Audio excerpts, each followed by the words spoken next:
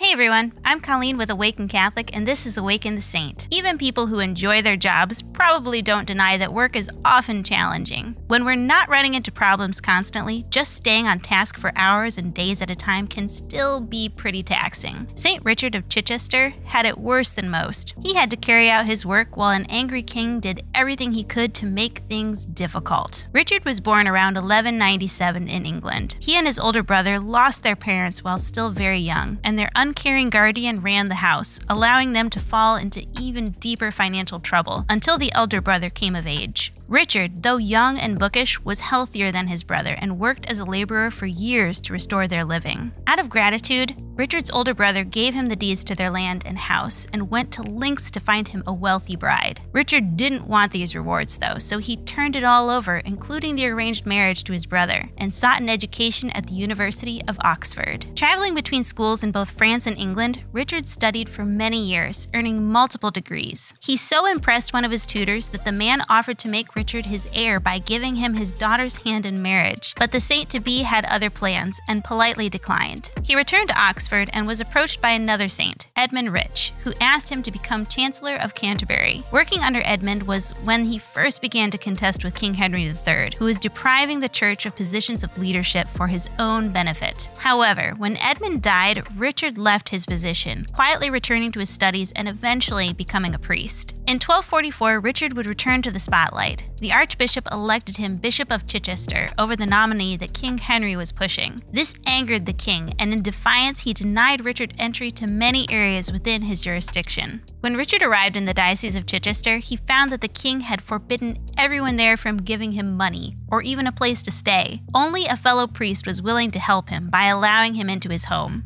For a long while, Richard was forced to live as an outcast in his own diocese. He was not discouraged, however, and did what he could, traveling around on foot and speaking to people on the street.